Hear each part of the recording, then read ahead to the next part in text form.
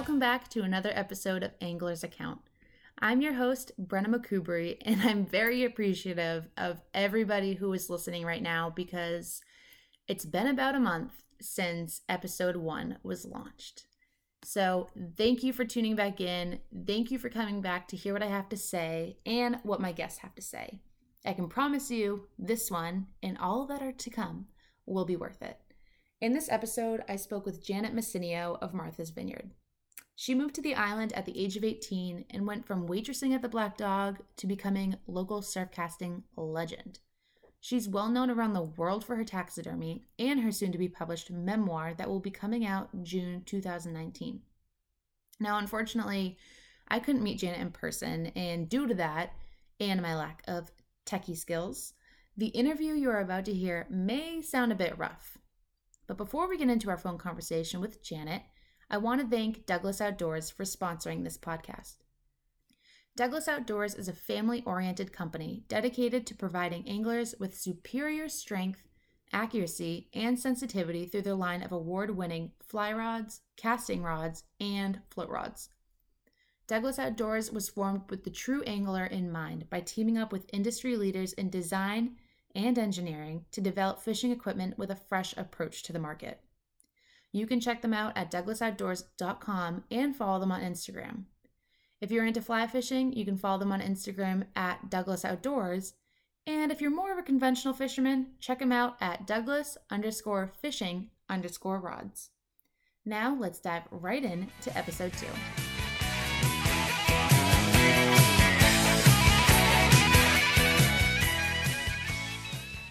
I'm going to guess 1977 or 78. And I met a guy named Jack Catino. Unfortunately, he's passed away now. And he took me under his wing and taught me how to read the water and fish for striped bass. And that's something that you now share with a lot of people with your guide service. How did that evolve? How did you create a service that you were able to teach everybody about what to tie in your line, how to read the wind, the tide charts? How did that evolve? Well, because I love to fish, I was working in the restaurant business, and in 1987 I went to school to become a taxidermist. And so I was doing fish taxidermy, and I started guiding only about 10 years ago, we raised a special needs child. So he came to us in the early 90s, and people would ask me if I would take them fishing, for quite a few years, because when you do something long enough, people think you're an expert. Right. So people would ask me, my friends would say, oh, you should guide, but I couldn't do it as long as I had a child, and he was a special child, so I couldn't, if he didn't want me to go fishing, I wasn't going to go fishing. So once he left home, and went on his way to go to college and all that, then I decided to become a guide. And well, I did two different things. When I was a guide, I would actually take people fishing, and of course I would teach along the way, but we would go looking for fish. And then I did workshops where I would spend, and I'm still doing that. I did one the other day. I spend like 3 hours with a small group of people, and we learned to tie knots and cast the different lures, the different retrieves, how to read a tide chart. We talk about the wind. And the reason I do that is because if it wasn't for Jackie, I spent years, you know how many fish I lost because I couldn't tie a good knot? So just learning those basics, But I'm not guiding anymore. This is the first year in 10 years that I decided not to guide. It was wearing me out. Still guiding, but the preparation, when you fish from the shore, I had to have so many rods together and, mostly novices I was taking, and it was a lot of work. So from guiding from the shore and being on a boat, what do you think the biggest differences are in that kind of service? The boat people, well, for one thing, the boat people, they can go from spot to spot to spot. Right. And they got all their gear right there, and, they can travel. They can go look for fish. From the shore, I'll hit a couple of different spots, but, mostly I took people to Chappie because, that's one of our only driving beaches. So from the shore, I had to really you know, make sure I knew that I could get fish somewhere. And you know what? The difference is on a boat they catch fish all the time, and people will call me and say, "I really got to catch a fish. You know, will you take me fishing?" And I say, "Well, if that's your main goal, then maybe you should charter a boat, which is a lot more expensive than from the shore. You know, Right. the boat charter is probably $600 or $800, where the shore I was charging maybe $250 or $300. From the shore, it's more like, let's enjoy a sunset, let's enjoy a ride on the beach, and yes, I'm going to try everything I can to catch a fish, you know, help you catch a fish, but it may not happen. I was lucky enough, you know, my 10 years of guiding, we very rarely got skunked. But, you know, on the boat, they very rarely get skunked because, you know, they have a lot more mobility. And that's something my dad has taught me, is just to enjoy and absorb everything about fishing. We didn't grow up with a boat. We fish from the shore. And he's actually the one that told me to reach out to you. He met you while fishing off of Chappie a few years ago, and that's a place that my family and I go to every summer. Yeah. And it's mainly bass and blues that we do catch. What have you seen from the Chappie Coast and from around Martha's Vineyard from the shore other than bass and blue? Well, right now there's some bonita showing up, which is kind of exciting. There's false albacore you can catch from the shore. And the big thing the last few years, and it was happening about 20 years ago, is the brown shark. I read your most recent article you shared with me on the MV Times, and you broke it down into the different species that are most popular in the summer months. Fall's now on our calendar. It's September. So what are the kind of things that people might be seeing? Well, you know, in my fish column, I just said the brown shark have disappeared and, you know, the bass and the bluefish are starting to show up. Well, I just found out the other day that the guys are going to Chappie and they're landing like 6 shark a night per group. You know, so the sharks are back like gangbusters. Did they catch them at night? Well, you can sometimes catch browns in the day, but mostly in you know, in the evening into the night. But you can catch them during the day too. When the browns are so thick, it's a little bit more difficult. Like I was at Chappie today for 5-6 hours. It was a beautiful tide. I was hoping maybe some bonito would come by, but that didn't happen. But one guy caught, this guy named Gary, caught one bluefish right at the end of the tide, and that was it. And I was there 2 days ago with my friend Lisa, and one guy caught 1 10-pound bluefish, and that was it. Wow. You know, so the fishing has not been fabulous. Of course, I'm not fishing daybreak either, so the chances of catching a bonito at daybreak are better than in the middle of the day. You're saying the fishing hasn't been superb lately. How do you think the fishing has evolved from when you grew up on the vineyard to now? Oh, well, like I said, in the 70s, you could go to Wasp Point anytime, or I could fish the jetties, the bridges, and the bluefish were just plentiful. And every time I went out fishing, I was always prepared that I could catch a 50-pound bass. I've never caught a 50. I've caught 2 45s and many 40s and 30-pound bass. You know, now you're lucky to find a 20-pound bass. We used to get a migration of striped bass, so we started fishing in the early spring to get that spring migration, the bass coming up from down south, following the bait, and coming along the shore, you know, along Martha's Vineyard, and there was always chances of catching a big fish, and these migrating fish were really hungry. And then summertime would kind of slow down when the water temperature got warm. The bigger fish would move out into deeper, colder water. The boats did well, but we didn't do as well from the shore. Then, like now, when the water temperature started to drop a little bit and the fish started to migrate going down south, you know, we'd get the spring migration of bass. That doesn't seem to happen really anymore. Because I fished till Thanksgiving, and usually after the Derby, the bigger fish would come around, but it's not so much, you know? Now, what's that Derby you speak of?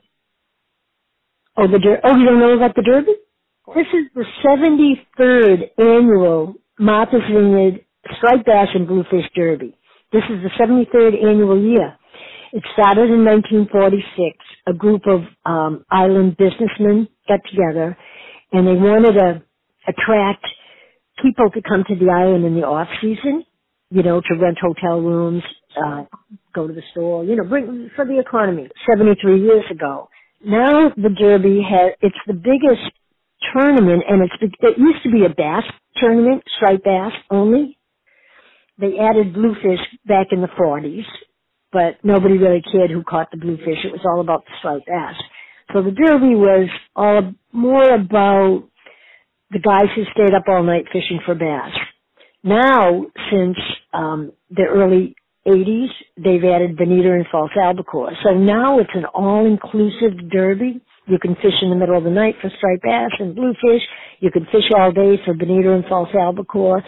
We still only have about 10% women. Last year we had 3,800 participants. People come from all over the world to join the Derby. What are the fees to get into that Derby? Believe it or not, it's only $35, and that's for the whole month. You can. The only difference is if you want to fish just fly rod, they have a special fly rod pin, but that's still only $35. Well, no, you know what? I'm wrong. It's not $35. It's because I'm a senior. It's $60. Don't quote me on that. It could be $60 or $65, but that's the whole Derby. That's a 5-week Derby, all 4 species. You can fish from the shore. You can jump on a boat if you want. In that one button, you can fish wherever you want within the boundaries. It starts September 9th and it ends this year, October 13th. Major prizes are a boat and a truck. Wow. Yeah. Those are major. So I'm surprised the fee is so small. I just tell everybody, you've got me 11 months out of the year during the Derby, leave me alone. I love that. Every sunrise, every sunset, and the only problem is the bonita are driving me crazy. See, we have something called Grand Slam, and the theory is anybody can catch that one biggest fish. Ed Jerome, who's the president of the Derby, he ruined my life. He said, but the real fishermen are the ones that can win the Grand Slam. That means all 4 species and the most poundage in those, for all 4 species. The problem is I took second Grand Slam, I think 1998, and there had never been another woman on the slam board. Jen Beauregard, I think she took second Grand Slam a few years ago, so now there's been 2 of us. But I just wanted to take first place Grand Slam being a woman once in my life. But I don't know, now that I'm 70 and the bonita have been really scarce, you have to have all 4 species. I haven't caught a bonita in 19 years. Wow. Not because I don't know how to catch them, it's because they've been scarce. In the Derby records, one year there was 1 bonita caught from the shore. Another year there was 11 caught from the shore. Last year we had a pretty good year. I think there was 100 or so caught from the shore. And this year they're here. So I'm hoping, I don't know. But once the albies got so thick, I think it's the albies that chase them away from the shoreline and they go out into deeper waters. Boats have no problem getting them. Right. It's our shore people. But I don't know. It's been a dream. I don't know. I need to change my dream because my dream has become a nightmare. When I fish this Derby all month long, I just want to fish it. I don't really think about the end result. I just want to fish the best Derby that I can fish. I'm so lucky. I mean, how fortunate am I to live on an island? It doesn't matter what the weather is, which way the wind's blowing. I can always find fish. Maybe not the biggest fish, but I can find fish. Growing up on Martha's Vineyard and really fishing every nook and cranny, have there ever been another place that you enjoy fishing or you explored and you enjoy it as much as the vineyard? Or is I wish I was that worldly. There's some, a lot of the young people now, they fish Belize and, bone fishing and tropical islands. And I told you we adopted a special needs kid, so I was really homebound for about 19 years. And of course, running a business. My husband also runs a business. So we just started doing a little bit of traveling. I got to fishing Costa Rica for a couple of weeks. Didn't do too good. Yeah, I did well on a boat, but, I'm a shore fisherman. I've been down to Cabo San Lucas. That was fun. I got lucky and caught a 36-inch Sierra mackerel. Wow. Yeah. That's a lot of fun. That was that had nothing to do with skill. That was just luck. I was actually looking for a rooster fish. But really, I haven't had a lot of experience. You know, people say, where have you fished in the world? It's like, well, I've been to Oak Bluffs and Gay Head and Chappaquiddick. And, I love it. Do you ever spend much time on Cape Cod fishing? I don't. My mother lives in Brewster. Okay. I got to fish the canal. I have a friend, Charlie Cinto. He's now in his upper 80s. He caught a 73-pound striped bass in 1967. It's an unofficial world record. He caught it on a boat off of Cuttyhunk. Met at a sportsman show about 20 years ago, became really tight friends, and he's come and fished here on the island with me. And he fishes the canal. He's been fishing the canal for like 65 years. And I went off a couple of years and go and fish the canal with Charlie.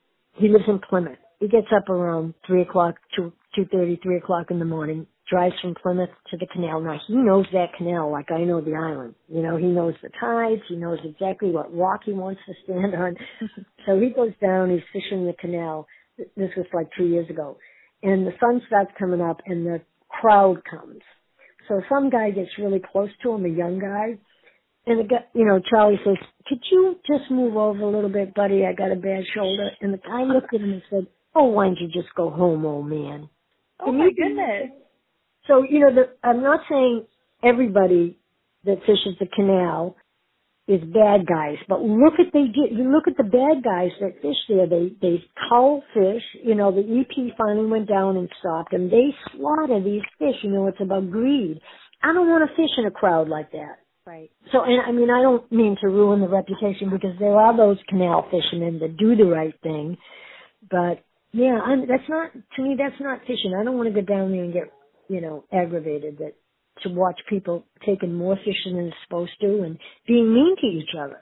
It's terrible, you know, and, you know, I'm not saying everybody that fishes the canal is like that, but that's what's going on there. And, you know, years ago, there was no internet, you know, we used to have to go find fish. Now with the internet and cell phones, when the pot of fish comes by, everybody's on the cell phone. These guys can drive from Rhode Island to the canal in a few hours, you know. So everybody gets in on the slaughter. I don't know. You know, I'm an old person, I guess. Yeah. No, it's really unfortunate, but you make a very good point. And the migration maps are accessible to anybody who has a phone or is able to get on the internet. They don't really do the research or know the species on their own, but they're just able to see when they're here. Right.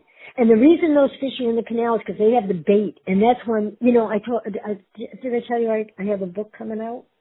I wanted to ask about that. Without giving any of it away, I did want to ask you about the book. Is that something you are writing or you're working with? Oh, no, I wrote the book. I got picked up by a big publisher, Knopf. I guess it's going to be published under Pantheon, coming out June 2019. We're not quite sure the name of it yet. We're still hashing that over. But, you know, they just went to market. My publisher called me and said, we launched the book. And I said, oh, good. What does that mean? And she said she met in front of a board of Barnes & Noble, Amazon, and then I blacked out after that. She named a list of, you know, people that buy books. Apparently there was a woman from England that she bought the book to be published in England. It's going to be published all over the world.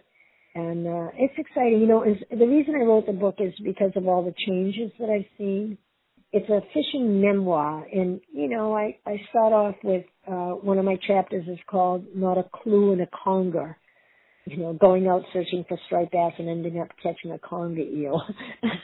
You know, I love that. I stopped fishing that night? No, I went back for more torture. But, you know, and just the changes I've seen, the bait, mackerel, that's what's in the canal. That's why those striped bass are after the mackerel. I haven't seen mackerel around Martha's Vineyard in years.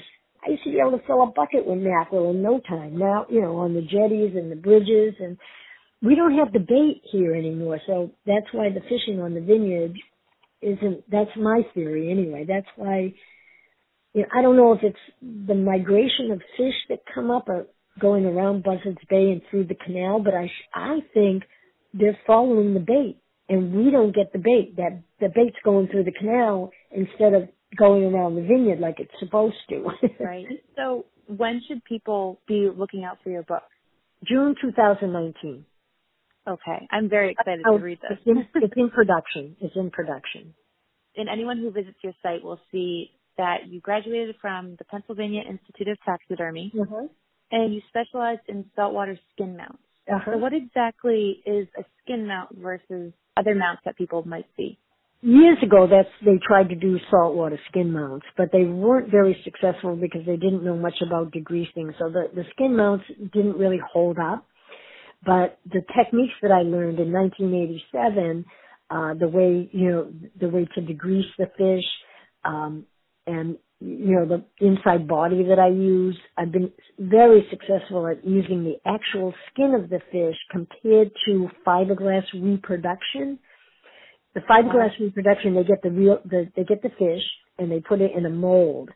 I mean, they put it in a base and they make a mold out of it, and then out of the fish gets thrown away, and then out of that mold they're able to reproduce many fish out of that mold. So there's none of the real fish that's in the final product. Also, they used to use an enamel paint. Everything was very toxic back 40 years ago. An enamel paint, and so the skin mount is organic, and the fish it breathed. It would actually swell and shrink a little bit, and the paints that they used were enamel paints, the kind that they paint a car with, and so that would crack. Now the paints that I use are everything's non-toxic. I use water acrylic paints, and it kind of moves with the fish if the skin breathes a little bit. I'm not talking about it moves a lot, but you can't see it with the naked eye, of course. Right. But, so I've been really successful, and for 30 years I specialized in skin mounts. I get a lot of species, a lot of unusual, like sea robins and scaup, not just big striped bass and bluefish. And the most exciting thing is that the Historical Museum of Martha's Vineyard came to me, and they're buying my collection for the museum. Wow, how recent was that? When did they approach you? Probably about 6 or 8 months ago. And they've come to my studio and they've measured the fish. So they're going to take one bass, one bluefish, one sea robin, one scup, one black sea bass. One of every species that I've mounted over the years that I have in my collection. Is that in Edgartown? No, yes, it is in Edgartown right now, but they bought the old Marine Hospital, which is on the lagoon in Vineyard Haven. It's way up on a hill. And if you come to the island on the ferry boat, I think you can see it. It's this great big building, and they're still working on it. But once they get that open, it's going to be beautiful. And, the one that they have right now in Edgartown is really difficult to get to. The parking's terrible. So this is so exciting. I'm really excited about it. Well, that'll be awesome. Congratulations. Thank you. I mean, I can't ask for a better ending to being in my basement up to my elbows in fish guts for 30 years. So excited. So what sparked your interest in going to school for that? Well, I was in the restaurant business. I was a waitress, and for one thing, I thought I missed the big blitz. It's called the Columbus Day Blitz that happened in what year was that? Oh, let's see, 70s, maybe early 80s. This huge bass blitz happened. People were catching 50-pound bass, and you couldn't get a daily pin during the Derby with a 50-pounder because there were so many 50-pounders. I went the next day. We got some big fish, but I never got a 50. And I was waitressing that night, and so I thought, you know what? If I start my own business, then I can go fishing whenever I want. Good way of thinking. That didn't happen. So, I was in the restaurant business for 25 years, and I was to the point where, after waitressing, it was either get out of waitressing and get into the administration part or get out. So I decided to jump out, and I thought the island really needed a taxidermist. There was one guy on the Cape. His name is Wally Brown. He's now retired, and he specialized in fiberglass. And so in 1984, my fishing buddy Jackie won the Derby with a 48.3 45 and 3/4 pound striped bass, and I took second with a 45 pounder. And I wanted to have a mount done, but there was nobody doing skin mounts. So that was in 1984.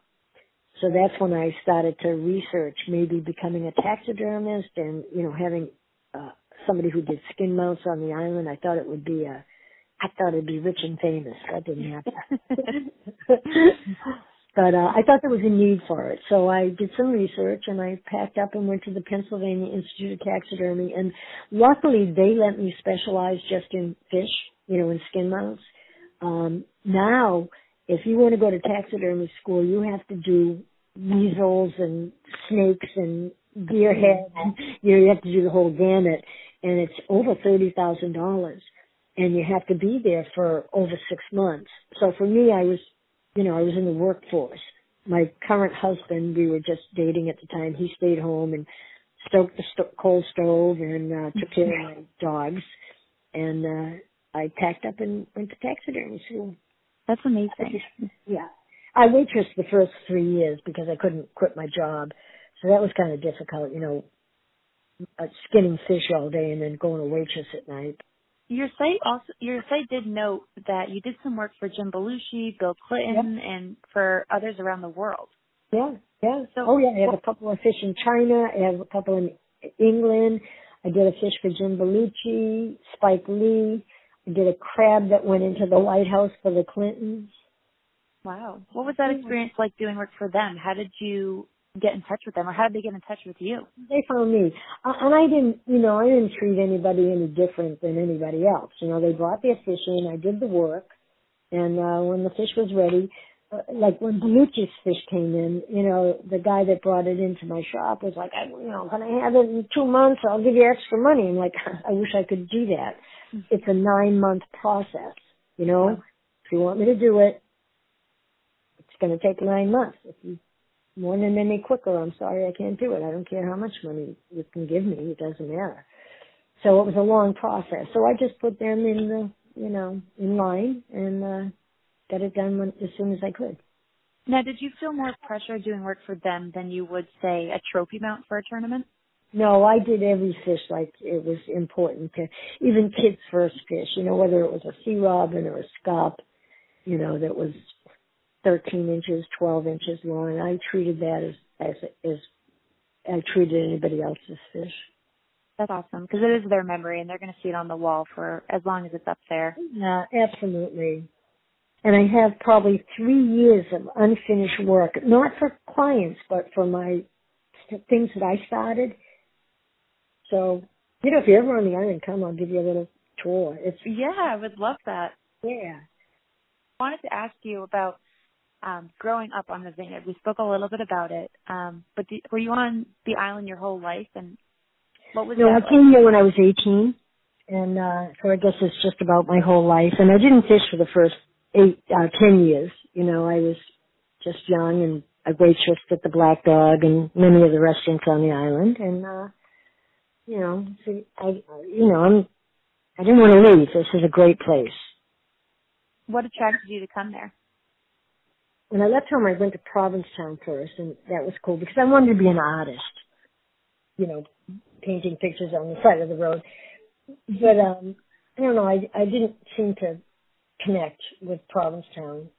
And then I met a couple of guys, and they said, do you want to go to Martha's Vineyard? So I landed here, and I got hooked up with the art community and, the young people. A lot of people I'm still friends with. People that I met that first year on the island, I'm still friends with. Wow, that's really cool.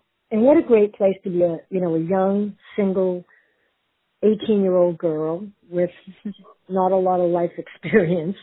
And it's just a good, safe place. In those days we hitchhiked everywhere, and of course the island wasn't as crowded.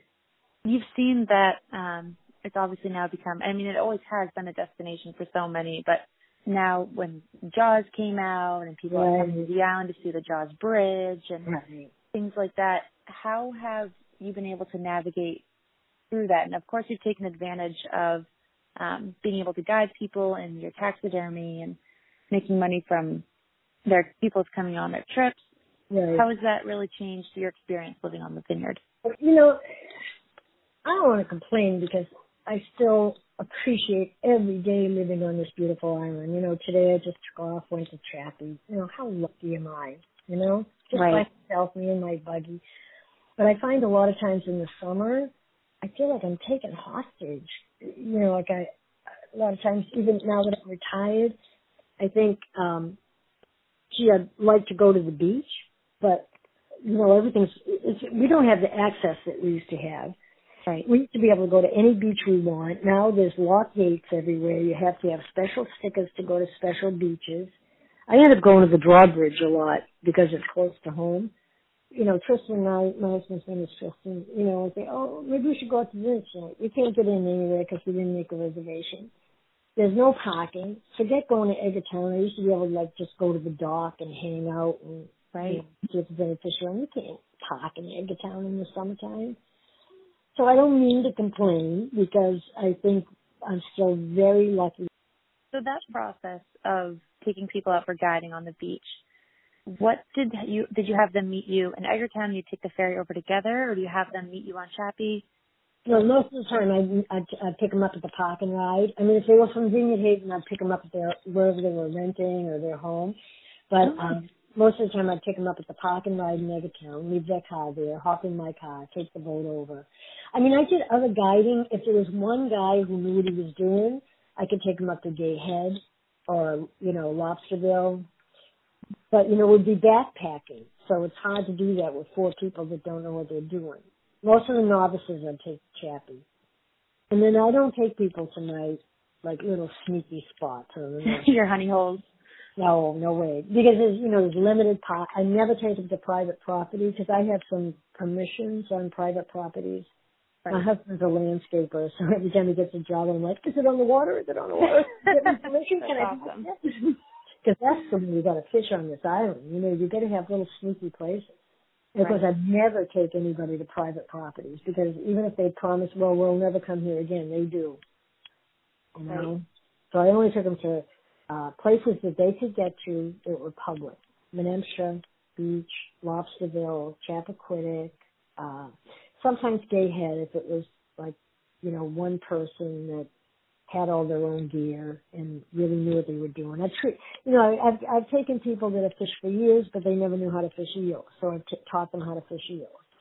Or they fished all their life in lakes, but they didn't know saltwater fishing. Talking back about that derby, is that really the only tournament that you fish, or do you ever join other tournaments on the vineyard? Well, I'm also a charter member of the Mountains Vineyard Surfcasters, and we started, maybe about 10 years ago, we started a tournament with Nantucket. So once a year it's an island-to-island tournament. So once a year they come here, and then the following year we go there. And we host, like I'll host somebody here, will stay at my house, and I take them fishing. And then the following year I'll fish Nantucket with them. We call it the Nantucket Cup. It started with a couple of guys, a guy from Nantucket named, Scott Whitlock, and a member of our Surfcaster group called named Victor Colantonio. They met at Ground Zero for 9/11. Wow. Each living on the island, and they just decided to see if they could start this tournament for camaraderie. Yeah. Are they still involved in the tournament? Oh yeah. But other than that, I don't do a lot of tournaments. You know, I've done the catch and release fly rod tournament with the Rod and Gun Club a few times. You know, that's a. So you do some fly fishing? Yeah, I do a little bit of fly fishing. I'm not great at it.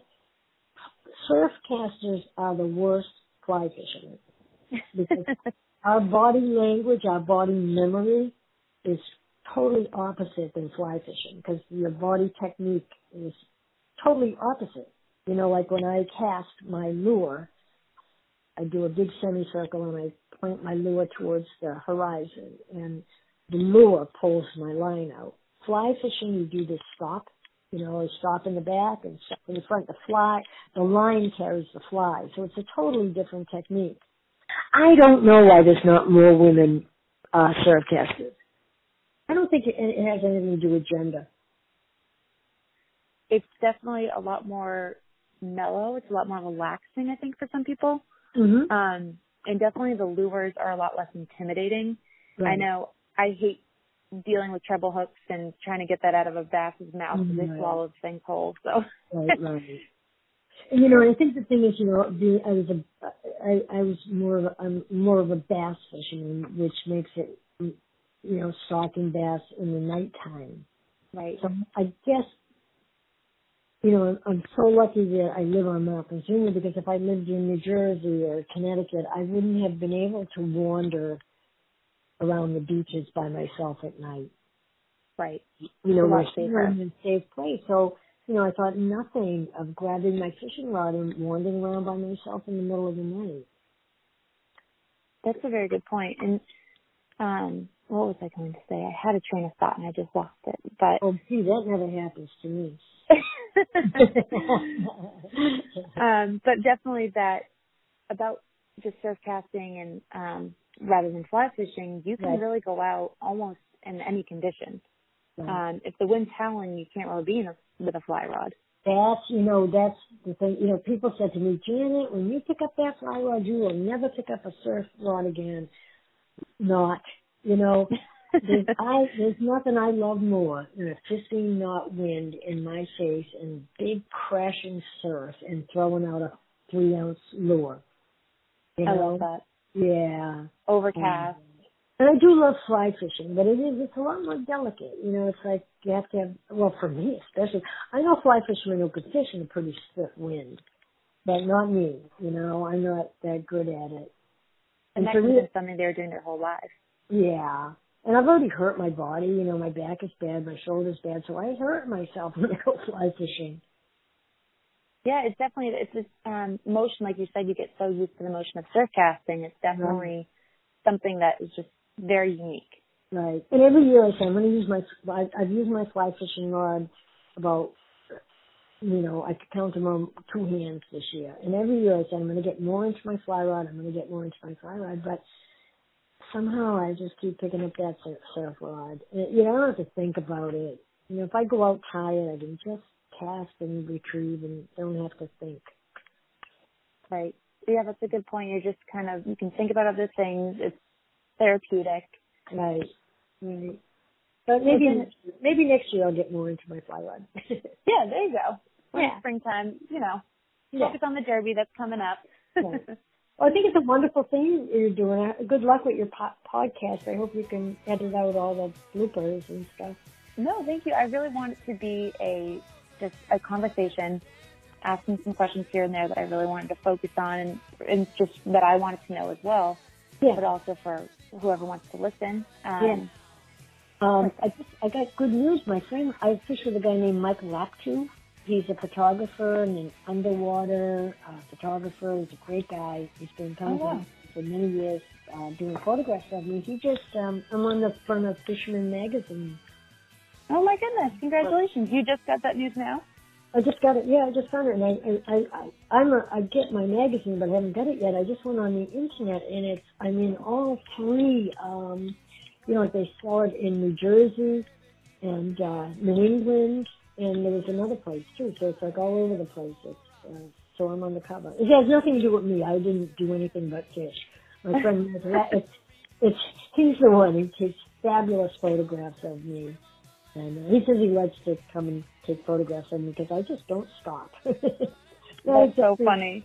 Playboy or anything like that. Just a cover of a freaking magazine. I'll take it.